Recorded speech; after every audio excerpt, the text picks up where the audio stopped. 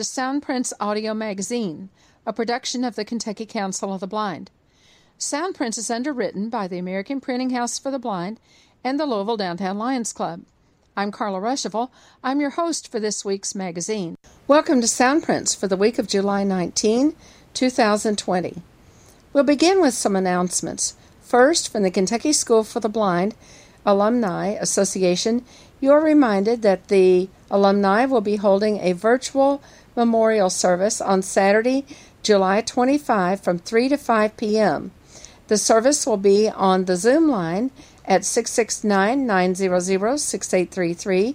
The code will be 3572-595-193. If you'd like to participate and help to remember the individuals on our list this year, be sure to plan to use Zoom. If you would just like to listen to the service, you may do so by listening to the radiostorm.com on TuneIn. Michael McCarty will be streaming the memorial service on the Radio Storm, and we appreciate his help in making it possible for people around the world to listen to the memorial service. For more information about the memorial service and how you can participate, contact the alumni at 502-897-1472 or watch our Facebook alumni page under Kentucky School for the Blind Alumni Association on Facebook. And now for some activities from KCB, ACB, and other groups around the American Council of the Blind. On Monday, July 20, the Kentucky Council of the Blind will be holding a board meeting on the Zoom line at 669-900-6833, and the code will be 3572-595-193. The KCB board meetings are at 7:30 p.m. Eastern Time, and all are welcome. On July 22, the Bluegrass Council of the Blind will have a lunch and learn from 1 to 2 p.m. on the Zoom line. The guest speaker will be Amy Hatter, Executive Director of Radio I, and she will update us on the latest happenings at Radio I, an exciting service for the visually and print impaired. Newspapers and magazines are recorded by volunteers or read live over the air and can be accessed using a special receiver or by an Echo Dot or Amazon Echo without cost. To register in advance for the meeting, call 859-259-1834. On July 24 and July 31, the Greater Louisville Council of the Blind invites everyone to Roundabout by phone, 7:30 to 9:30 p.m. Eastern Time. This is a great opportunity to share information and tips. Patty usually comes by with a good recipe, and on the 24th, we'll be having page turners. And we invite you to tell us about a good book that you've read, either recently or at some point in the past. For more information, call 502-895-4598 or just give us a call on the Zoom line at 669-900-6833 and enter code 3572-595-193. On July 25, also on that Zoom line, you'll find ACB Next Generation Saturday Night Live Hangout. It's at 8 p.m., and ACB members and individuals under the age of 40 are invited to participate. For more information, call Amanda Selm, President, at 502-750-1774. On July 26th, the KSB Alumni Board will hold its July meeting at 8 p.m. Eastern Time by phone. The number is 605-475-6006, and the code is 294444. And on July 27, the Guide Dog Users of Kentuckiana will hold a call at 7 p.m. Eastern Time on that same number, 605-475-6006, code 294444, and they will have a speaker that evening. And finally, on July 29, the Bluegrass Council of the Blind will hold a quarterly membership meeting. It will be at 1 p.m. on their Zoom line. For more information, call 859-259-1834. On last week's Soundprints, we brought you some highlights of the ACB Virtual Conference and Convention. There are so many sessions, so many programs, so many presentations and exhibits and tours, so many choices, so many things happening at the same time. No way to experience it all. But wait, you can experience it all through the ACB Radio Convention podcast site. Just visit acbradio.org/ACB-convention. There you'll find a long list of podcasts, including everything from exhibits to programs presented by special interest groups, to ACB committee programs, to ACB general sessions, and of course, technology. Download those that interest you or download them all to your Victor Stream computer or other device by visiting acbradio.org/acb-convention.xml. People often ask, what's ACB doing? Or what's been going on recently in ACB? Dan Spoon, ACB President, and Eric Bridges, ACB Executive Director, answer those questions in their reports presented at the opening general session on Sunday night, July 5 at the ACB Convention. Dan's report is on page 2, and Eric's is on page 3. Discover how ACB is working every day to improve the lives of all people who are blind and visually impaired. Karen Kenninger, Director of the National Library Service Talking Book Program, visits ACB every year, and this year was no exception. Listen on page 4 as she shares plans for the NLS program for the coming year and beyond. We hope that you enjoy this week's Sound Prints. For more information, call KCB at 502-895-4598. Page 2. And now it's time for us to have our ACB annual address. Most years, you would hear only from your ACB president. But this year, I think it's really important that we kind of transition to a new phase in our organization, and that we recognize that the work of ACB is done not only by its wonderful membership and its countless volunteers and its wonderful committee chairs, but also by the work of its staff, led by ACB Executive Director Eric Bridges. So this year, I welcome the opportunity to share the spotlight with our Executive Director, Eric Bridges, for our, what I will call our State of ACB. I'll speak first for a little while, then I'll turn it over to Eric, and then he'll turn it back over to me for some final thoughts. So what does ACB mean for us right now in the year 2020? It really harkens me back to our mission statement when we were founded 59 years ago.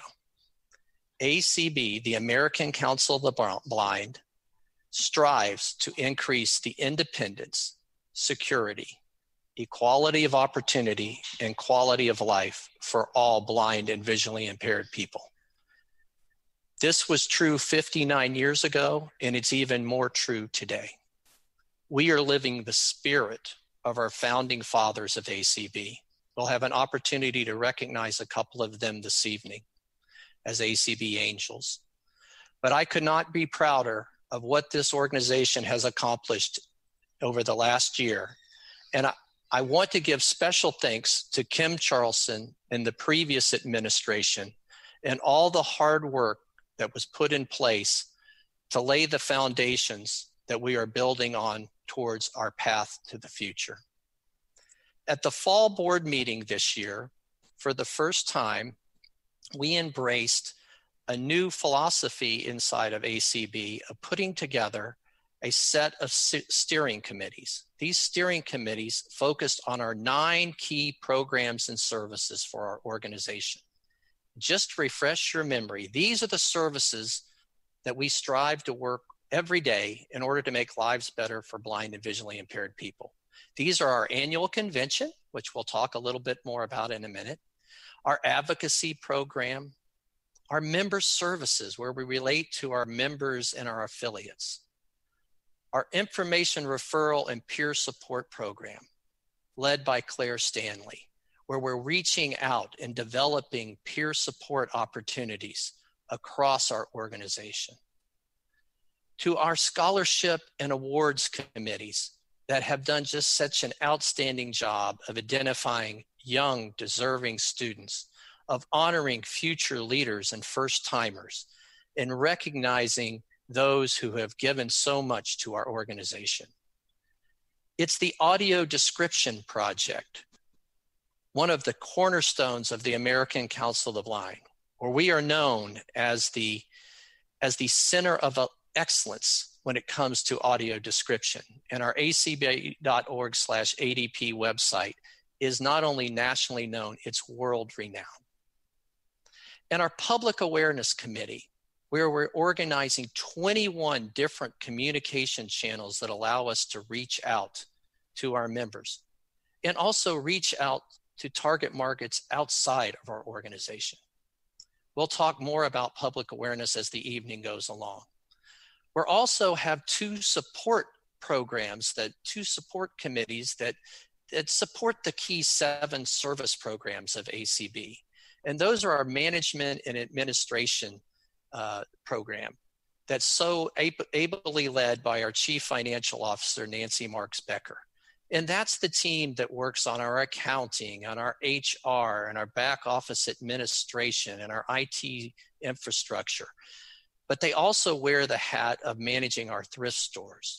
And there they work on a daily basis with our ACB ES Thrift Store Board to manage the day-to-day running of our thrift stores, which are such an important fundraising opportunity inside of our organization.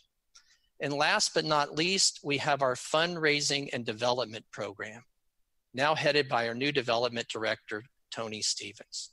And there we are reaching out, developing relationships, seeking grants, developing individual donor relationships. These are our 9 key programs inside of American Council of the Blind. And I'm going to speak a little bit about the first program tonight before I turn it over to Eric. And that's our annual convention, our convention committee. We had a unique opportunity this year, one that we may never deal with again. I will think of 2020 as maybe the most influential year in the first half of the 21st century. Here we are in 2020 dealing with a pandemic that came upon us very quickly. Back in the February and March timeframe, your leaders began a conversation thinking about, is there a possibility, even an outside chance, that maybe we not be able to have a physical convention this year in Schaumburg, Illinois, which is, by the way, a wonderful venue. And after our fall board meeting and after our leadership meeting in DC, we started to realize that this could be a real possibility. We scheduled an emergency meeting of our ACB board of directors, and we busily went to work thinking of what could our alternatives be if we could not have a physical convention in Schaumburg. Within 3 weeks, life moved so fast, there was a national emergency declared by our president. In the middle of March, there was a state emergency declared by the governor of Illinois. Still, our Renaissance hotel contract was not open for discussion. When we reached out to the hotel, they were not ready to have a conversation with us about canceling the contract. But our board got together on March 30th, and unanimously, they voted to always take the health and safety of our membership first. And so, after a very lengthy discussion, we voted unanimously to cancel our physical convention in Schaumburg, Illinois. So now what do we do? The initiative of the American Council of the Blind shone through. Our 5 core values of integrity and honesty, respect, collaboration, flexibility, and initiative. Yes, initiative. We immediately determined that we were going to have a 59th annual ACB conference and convention. And we were going to make it the best convention that we could possibly pull together. Our team went to work. At that point in time, we had one Zoom account, which allowed 100 participants. We had never heard, or not heard of, we had heard of it, but we had never used webinar. We had an ACB radio steering committee that had pulled together a new beginning for ACB radio under the direction of our ACB managing director, Debbie Hazelton, our technical director, Jason Castanguay, our steering committee manager, Jeff Bishop, and a cast of steering committee volunteers led by Rick Morin, Deb Cook-Lewis, Carla Rushabel, and Katie Frederick, with staff support from Eric Bridges and officer support from myself. And we envisioned a future where we could have a virtual convention. We renamed the convention. Janet had a contest. We went to work. We planned and we organized and we reached out to our volunteers, to our committee chairs, to our special interest affiliates. And we challenged everybody to see what's possible. How do we take this challenge and how do we turn it into an opportunity for the future?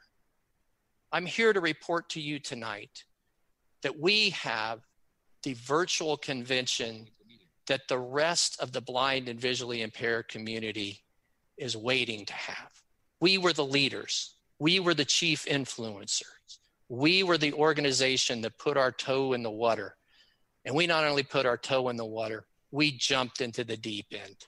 And here we are today, a virtual convention with over 1,500 registrants, with 250 hours of live content, with 108 breakout sessions on 5 ACB radio channels, with an audio described tour channel, with 8 hours of exciting exhibits, with over 35 vendors participating, with general sessions every morning and primetime shows every evening that are live on video, streamed to Facebook and YouTube.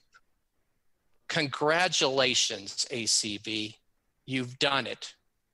You should be so proud. I know I'm proud to be the president of this organization. You saw the challenge and you met the challenge. And we are going to have a great ACB convention, a path to the future.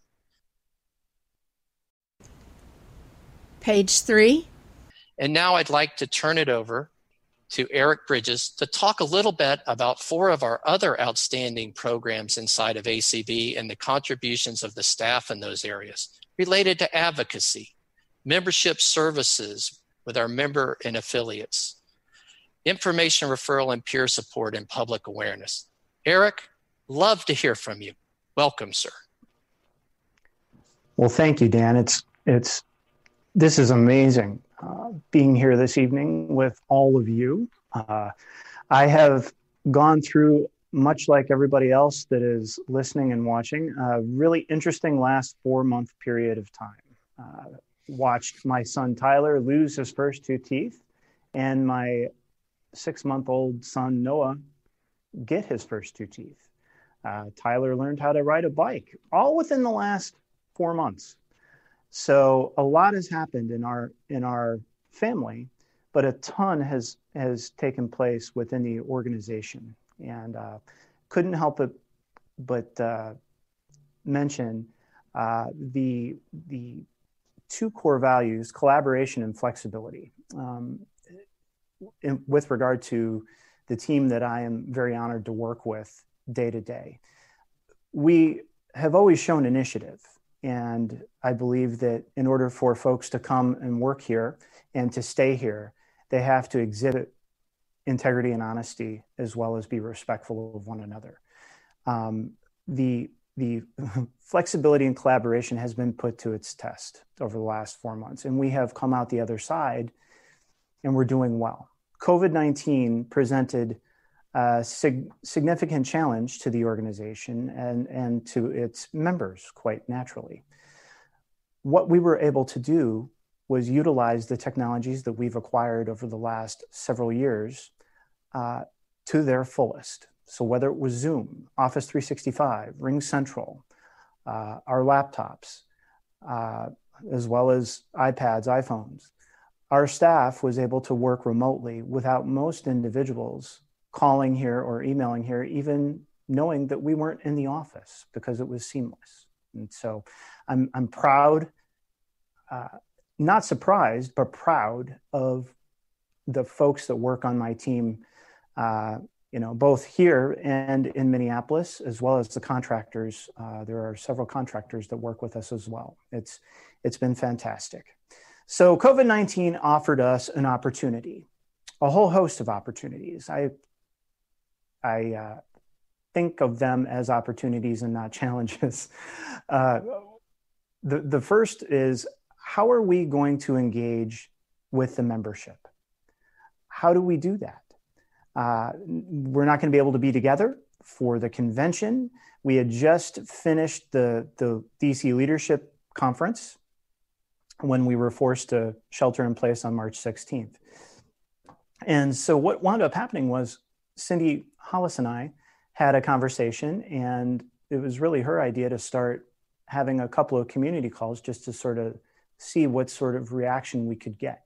We had other community calls, but not with any great frequency, and they'd been successful.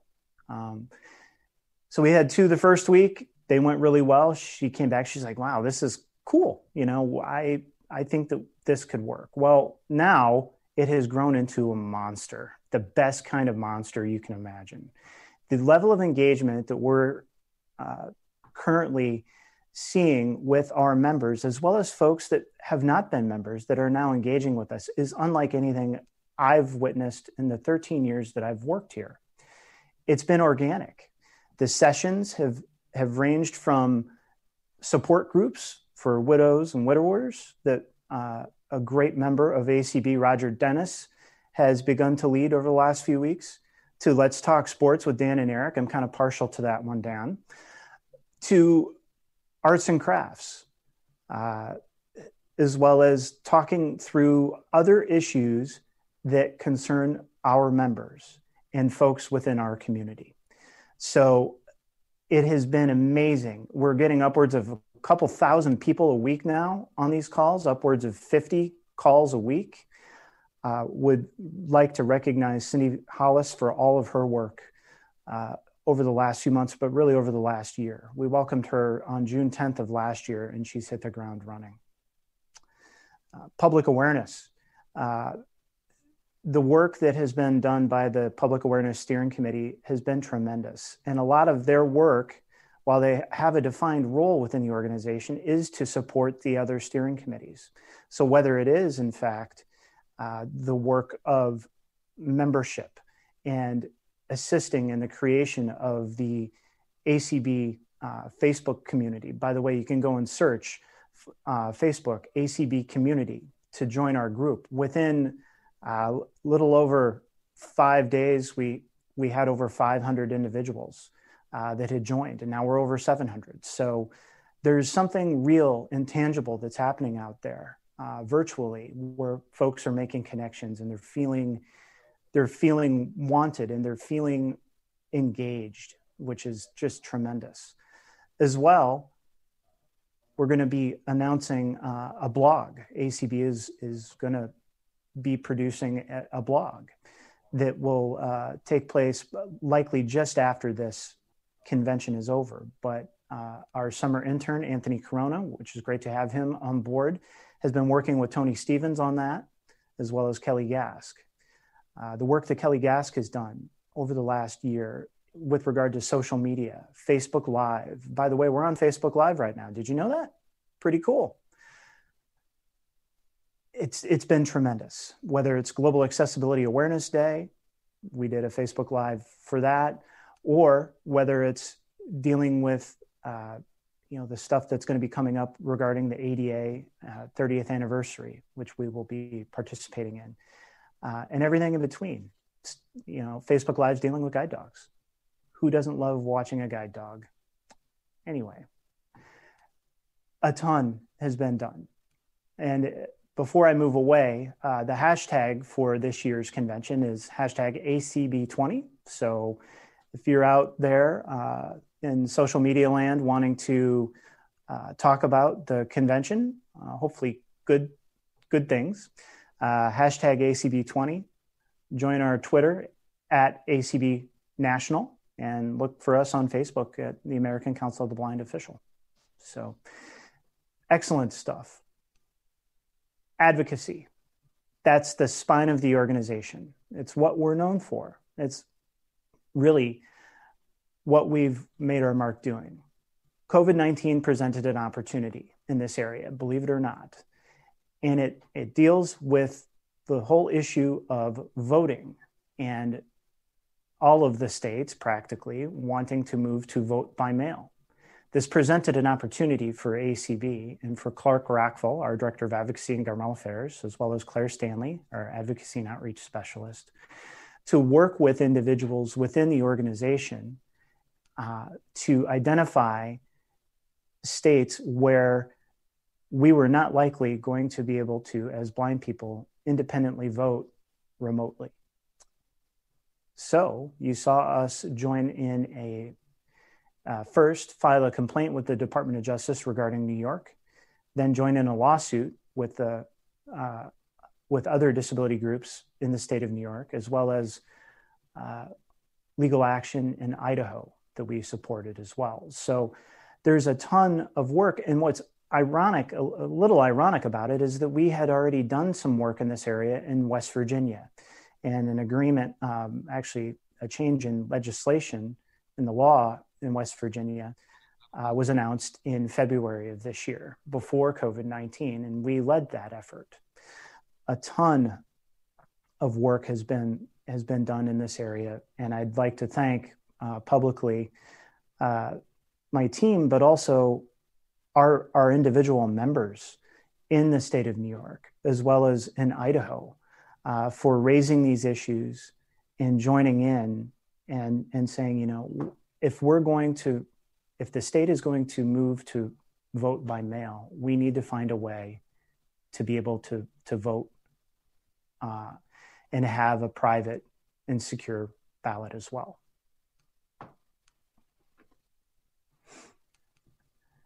Finally, I think I'd like to talk for just a minute about partnerships. And this is an area that kind of cuts across several of our steering committees. COVID-19 provided us a unique opportunity to deepen a relationship with a company that many of you are aware of, Be My Eyes. For several years, Be My Eyes has been providing a very useful service to the blind and visually impaired community through an app, being able to utilize the camera, and there literally tens of thousands of volunteers to assist blind people in finding or identifying objects, assisting them with navigation. COVID-19 allowed for the two organizations, ACB and Be My Eyes, to talk through what this relationship might look like. And I'm very pleased to say this evening that we are on the Be My Eyes platform, and we have been since late April. We are available to take calls Monday through Friday, noon to 3 p.m. Eastern. Please give us a call. It's being staffed currently by 4 ACB staff members during that 3-hour period, and it's likely that period we will extend those hours here in the future. Lastly, the newest relationship that we've created is with Procter & Gamble. And this is really neat from my perspective. COVID-19, again, played a role here. We were able to do some outreach with them regarding the challenges that the blind and visually impaired community has been having in purchasing products, be it hand sanitizer, toilet paper, paper towels, other things. having them delivered, having them constantly be out of stock, having to go to the store, not wanting to go to the store to pick all this stuff up. Clark Rachfal and Tony Stevens actually have led this initiative, and Procter & Gamble has agreed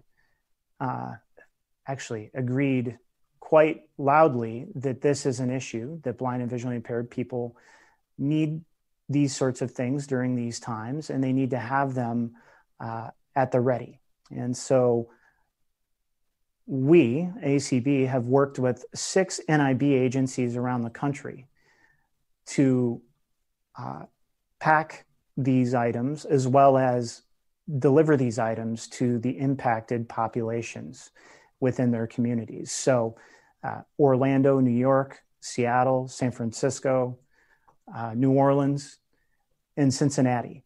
And these are areas where NIB agencies have expressed a great interest in helping to get these products out to the blind community. And we can't thank NIB and these agencies enough. And we are very pleased that Procter & Gamble has really stepped up and really wants to engage our community. And this is a relationship that is new, but that has a ton of possibility. And they're interested in working with us in other areas as well. So COVID-19 has provided us with a whole set of opportunities. We've been, I think, equal to the task in looking at those opportunities, taking lemons and making them into lemonade. I can't say how proud I am of our members, the level of engagement, the amount of phone calls that we get from folks that are just happy to be part of this organization. So proud of that. I feel like we have turned a corner in this organization in what the future can bring to the American Council of the Blind, and want you to go along with us. It's going to be a wild ride. It's been a fun ride so far. There's going to be a lot more fun to have in the future. Please come with us as we journey down this path to the future. Thank you, Eric, for that wonderful update. And thanks to all the ACB staff for all their tremendous hard work. Page 4. I want to introduce to you a session that we do annually at the American Council of the Blind. Some of you know me mostly because of my chairing the resolutions process for the American Council of the Blind. I only bring that up because not only do we always love to have an update from the leadership of the National Library Service, but if you don't think that resolutions mean anything in the American Council of the Blind, then you don't know what you're talking about. Because many, many moons ago, we decided that, you know what, by resolution, we were going to hear from the leadership of the Library of Congress's National Library Service for the Blind and Print Disabled. And it is my privilege this morning to introduce Karen Kenninger, who is the director of NLS. And look forward, Karen, to hearing your remarks. And I know we've got already a number of questions for you. If you do, friends, have questions for Karen, be sure to email them to Janet Dickelman, who is the taskmaster on all things questions. And you can do that at questions at acb.org. I think we have a number of them already in the queue, so I don't want to advertise it too much. But Karen, over to you with your presentation, and we'll take some questions. And whatever you do, don't hang up until I tell you to, because we have a surprise for you. Good morning, ACB. It is an absolute pleasure for me to be here yet again for the, I think, 8th time to speak to you about our library. Our library that brings us books and magazines so that we can keep up with our sighted peers and all of us can read. So I'm going to give you a quick overview, and then we'll take some questions, and we will have more in-depth Q&A this afternoon at the Library Users of America meeting. So be sure to tune in for that as well. So one of the new things that I'm real excited about that just came out is the ability to subscribe to series on Bard. Now, those of you who are Bard users probably know, I hope you do, that you can subscribe to magazines so that when a magazine new issue comes out, it will be put on your wish list. And now there is a subscription for series. So I know that we all love our series, and that is also available on Bard as of a few weeks ago. So check it out. At the beginning of this fiscal year, which would have been October 1, NLS changed its name. We used to be the National Library Service for the Blind and Physically Handicapped. That terminology got me a whole lot of complaints, the physically handicapped part. So we have changed it to the National Library Service for the Blind and Print Disabled as of last October, in order to bring the language up to date and to acknowledge that print disabilities are out there and that we need to be able to serve them. In December, we got some new legislation that gave us several opportunities, and we're just now making those happening. One of those opportunities is additional funding for our e-reader project, which we'll talk about in a second. And another is authority to do cross-border exchange with through the Marrakesh Treaty. And another one conforms our definitions to the definitions in the Copyright Act and that was passed a year before that. And the main one is the eligibility definition. That definition is now it is a person who is blind, a person who has a visual or perceptual disability, or physical disability. So perceptual disability is the new language in there. And one of the things that we are planning to do is to change the certification process for people who have this perceptual reading disability so that they can sign up more easily. It's been a kind of a high bar for them in the past because they had to get a doctor's certificate. But as this fall, we intend to get to change that so that they have the same options that everyone else who's eligible does. That we expect them to primarily be Bard users and not talking about machine users, which means we have to make sure that Bard can handle that. So we're working on a big expansion of Bard capabilities, moving it to the cloud and doing the things that we'll need to double or triple is ability to serve people. We got additional funding for that as well. So that was a good thing.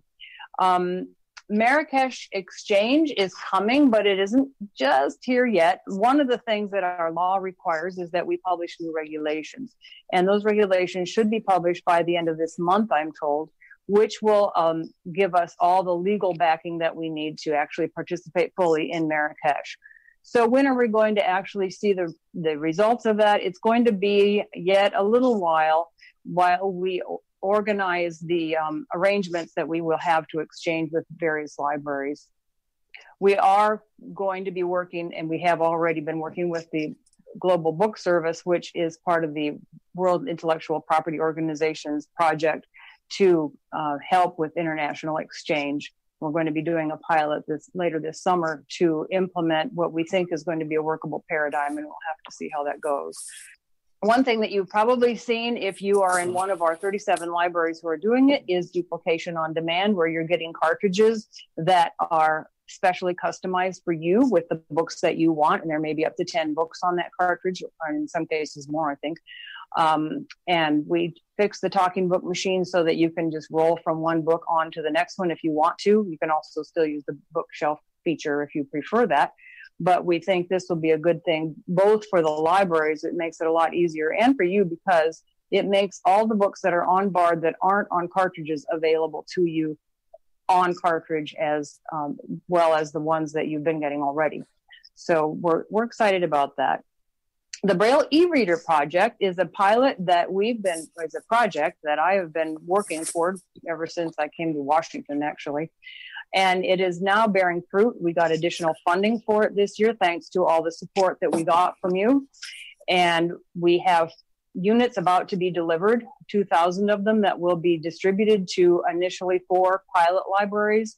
We'll be asking the members who get the talking book, the Braille e-readers to report back on the usability of them and their experience with them so that we can make sure that they are optimal for people.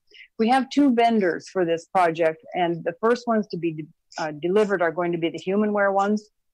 There are some from ZoomX that will be coming later in the fall, and they will go to another set of libraries.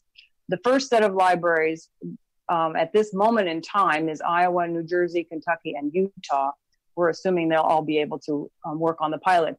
The COVID has kind of gotten in the way of that, so there might be a little bit of a change. I'm not sure yet. But anyway, these are coming, and I'm really very excited about that.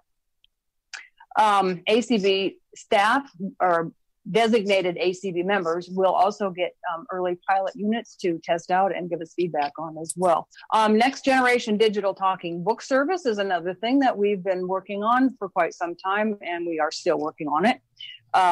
We do have a prototype of a lockdown cell phone that has a voice user interface so that you can talk to the device and it will get you the books that you're asking for. That project isn't complete yet, but it is definitely making progress, and I'm excited about that. I'm not sure how long it will take to get these things in place, but we're also working on smart speaker implementation as well. Bard Mobile is getting updated, and so is Bard Express. I think there's going to be a presentation on that on Wednesday with more details. I'll just mention that there are updates that have been worked on recently.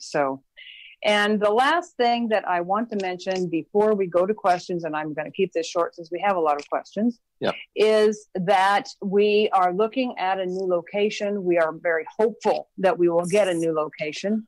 We've been hopeful for some time, but the reason that this matters is that our new location will be, if we have our way about it, and are very, very fortunate, that it will be on Capitol Hill. What we are hoping for is a facility where we will be able to have not only our offices and our labs and our studios, but we will also have a visitor center that would be intended for both sighted and blind people, including a touch museum that would have artworks, architectural models, and other sorts of things of interest that you'd be able to come, if you come to Washington, you'd be able to come and visit and look at. So that's also on the table, and we are very hopeful that we will be able to get that project moved along as well. The COVID has had major effects on our network libraries as well as on NLS, and I just want to mention that our network libraries have been doing absolutely everything they can to get books out. And I know that in some states it's been very difficult because they've completely closed the buildings down and people have to work from home. So there's no mail service and there's no real ability to do that. They have to follow their state requirements. They're, they have to put quarantine things. They have to go all through a lot of these things in order to do whatever they can manage to do. They are trying to answer the phones. They're using interlibrary loan to try to get books out, things that they can do from home. There are also some sharing across state lines so that one library is helping out another one. Some of them are still open and are recording and doing a lot of that. But actually at this time, if you're a Bard user, you're in luck. And if you're not a Bard user, if you can get somebody to help you with Bard, if you're not getting the service from your network library right now, if you can get somebody to help you with Bard, you can have access to the whole collection. So NLS staff has been in the same boat as our network libraries. Our building's been closed since the first part of April. We just opened it up last week, actually. Everybody'd been working from home who could, and the people who couldn't work from home couldn't work. But we're back to some extent. Our music services are back in, they're able to start circulating music again for those of you who are music people. Speaking of music, we have some new, it's given us a chance to actually get into some of our collections. The Smithsonian Folkways collection is something we've been adding slowly to the catalog, and this time has allowed us to add a bunch more of those Smithsonian Folkways products. And if you're interested in traditional music, you might want to check those out because they're well done and pretty interesting. Books production has slowed down. You have noticed that if you're a Bard watcher, because our producers went dark for a while, and of course that impacted production. Our studio's been closed, and several of our producers were for a while as well. They're ramping up now, and the number of books is starting to pick up. I will say that we have managed to over 2,500 new books in 2020 in spite of all of this. And with the help of both our new books from the network and magazines, we've added over 4,600 books or titles to BARD in this fiscal year so far. So we're actually doing pretty well there. More to come. Most of our magazines are back up and running. If you're a magazine subscriber, you should be getting your magazines. The one that we're not getting, that some of you might be missing, is The Economist. The Economist is done in our studio, and our studio's closed. So we're not able to do that just yet, but it's coming soon. As soon as we can start opening a little bit more, the studio's next on the list. So that's my very brief update of the things going on at NLS, and I would be very happy to take questions at this point, Janet. Okay, so Janet, before we do that, I know Debbie Trevino is already on the line. Deb, I'll hand it over to you in just a second. But Karen, I have a question for you, and that has to do with the definition of who's covered. So you mentioned this in your remarks about perceptual disability versus sensory disabilities, and there's a certain amount of theology here. It can get a little theoretical and not so practical, but can you just talk a little bit about sort of the scope of who NLS is supposed to be serving these days and how we're breaking down barriers to make sure that folks beyond, I think you and me, whose only disability is vision impairment, are part of the mix?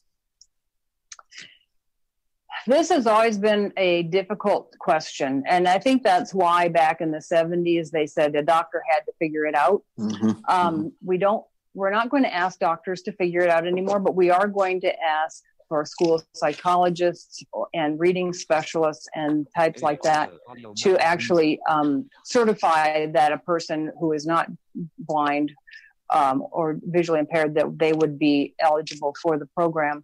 Yeah.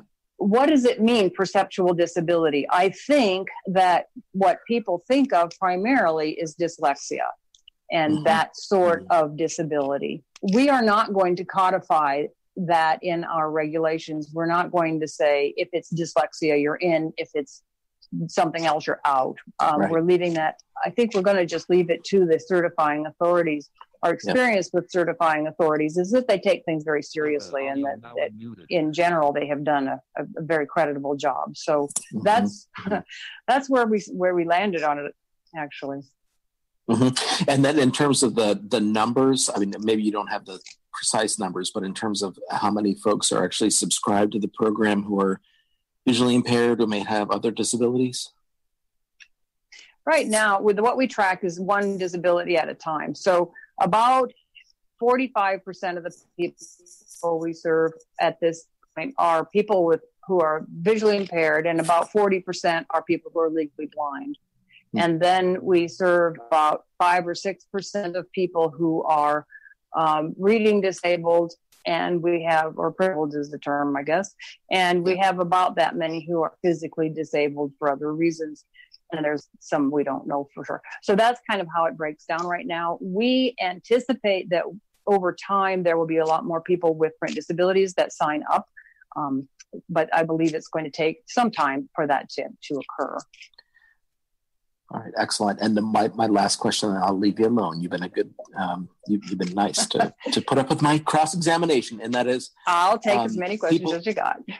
People love to cite the NLS data for purposes of assessing how many Braille readers there are. Can you comment just briefly on that?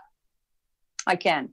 We had about something around 30,000 active Braille readers last year. That means people who actually borrowed Braille and used it either from hard copy or off of BARD.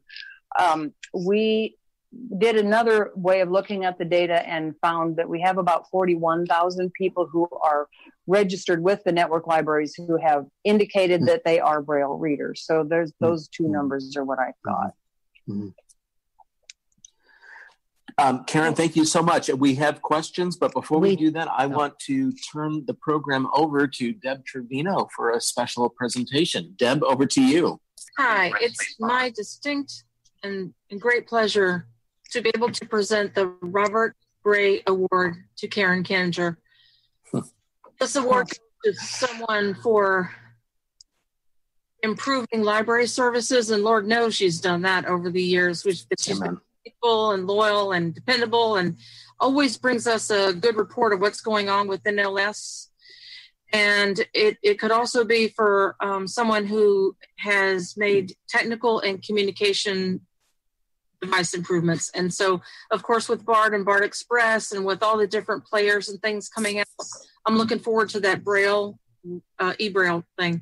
I have my own Orbit, so I'm already using that. Anyway, we are so grateful to be able to present this award to Karen Kenninger, and I present on behalf of myself, the awards committee, and my co-chair, Debbie Rosier. We are pleased to present this award. Karen, congratulations. Thank you so much. And as I said earlier today, this is a virtual convention, so there are people who are trying to get up out of their easy chairs and their soft couches, and we're all giving you a standing ovation. So congratulations. Nobody deserves it better. Oh my gosh. Well, thank you so much. This has been a lifelong passion of mine, and I just am happy to be able to be where I can make some impact. So thank you so much. I remember being, just a young lad, and hearing names like Kurt Silke, who, these are names that are etched into our minds and our hearts, who've been around forever and a day. And he was kind of a living legend. And Karen, thank you so much for your leadership in this program. You are, because of the seat that you sit in, that there's a certain amount of blindness politics out there. And so there you go. Good for you. But you've persevered, and I think most assuredly taken the program into the 21st century. So thank you for that. Janet, over to you for questions. All right, we do have a few. First question, Karen, is from Jean Mann from New York, and she wants to know that since Reader's Digest is no longer going to be put in Braille from APH, if you're thinking of recording Reader's Digest. I haven't checked into that recently, but I will. I'll make a note right now, and I will get back to you on that. And then I had two questions pretty similar from David Mendel from Berkeley, California. Oh. He wanted to know about preserving and converting talking books from the 1930s through 70s to NLS. So preserving books and converting them. And Christy, while you're at it, Christy Sykes from Louisville wanted to know about if there's plans for editing out things such as Side 1, Toad, and 2 out of the book. Let's see. With regard to the old records, which are the 1934 to 1970 style talking books, we do have an archive of them, and we have looked at the possibility of converting them. We haven't initiated that yet. It's a completely different process, obviously, than the process that we went through to convert about 40,000 cassette books. So it's something that's on the wish list. It's not a top priority right now, but it's something we have not lost track of. With regard to editing out Side 1, Tone 1, and all that stuff, they're supposed to get edited out when they do the conversions, but sometimes they miss them. Hopefully they'll get better at that as we go along. Okay. And do we have time for one more question, Mark? Of course. Yes, ma'am. Because I'm not looking at the program, so I'm not sure where we are. All right. Robin Frost from Havertown, Pennsylvania wanted to know about managing the 5 slots that each library user has for BARD, for adding and removing mobile devices, and wanting to know if that might be something that individuals could control on their own versus having to contact the library. I can look at that as well. We're looking at making BARD easier to use in several ways, and we're going to be actually completely rewriting BARD in the next couple of years in order to meet our expanded needs. And certainly that's something that we want to be able to have more user control over. So I'll make a list or put that on the list of things that we definitely want to do. So Karen, this is Mark, and because they gave me an open microphone, that was their first mistake. So do you I loved growing up listening to Chaim Potok's The Chosen and The Promise, read by Leon Janney, who was just a phenomenal reader, and a historic figure in terms of 1950s, 60s, 70s broadcasting. I don't think those have been converted over. I mean, who if I had my little wish list of things that I wanted to maybe get converted over, to whom can I lodge those appeals? Send them to me, and I will. Good for you. Good job. Send them to me. Well done. Yeah. Okay. I'll get them where they need to go. I remember getting those records, those 33 and the third records in the mail. And oh yeah, me too. Yeah, they were Christmas every time it came in the mail. My mailman wasn't always real fond of me, but he got over it. Absolutely. Karen, thank you so much, and congratulations. Oh my gosh, thank you so much. If you have questions about the Kentucky Council of the Blind, or you need information on resources for people with vision loss, call us at 502-895-4598 or email us at kcb@kentucky-acb.org. Soundprints is a production of the Kentucky Council of the Blind and is heard each week on ACB Radio Mainstream at acbradio.org, Central Kentucky Radio I at radioi.org, and the KCB website at www.kentucky-acb.org. Complete schedule information is also available on the website. Soundprints is underwritten by the Louisville Downtown Lions Club and by the American Printing House for the Blind. This is Carla Ruschival for Soundprints. Have a great week, everybody.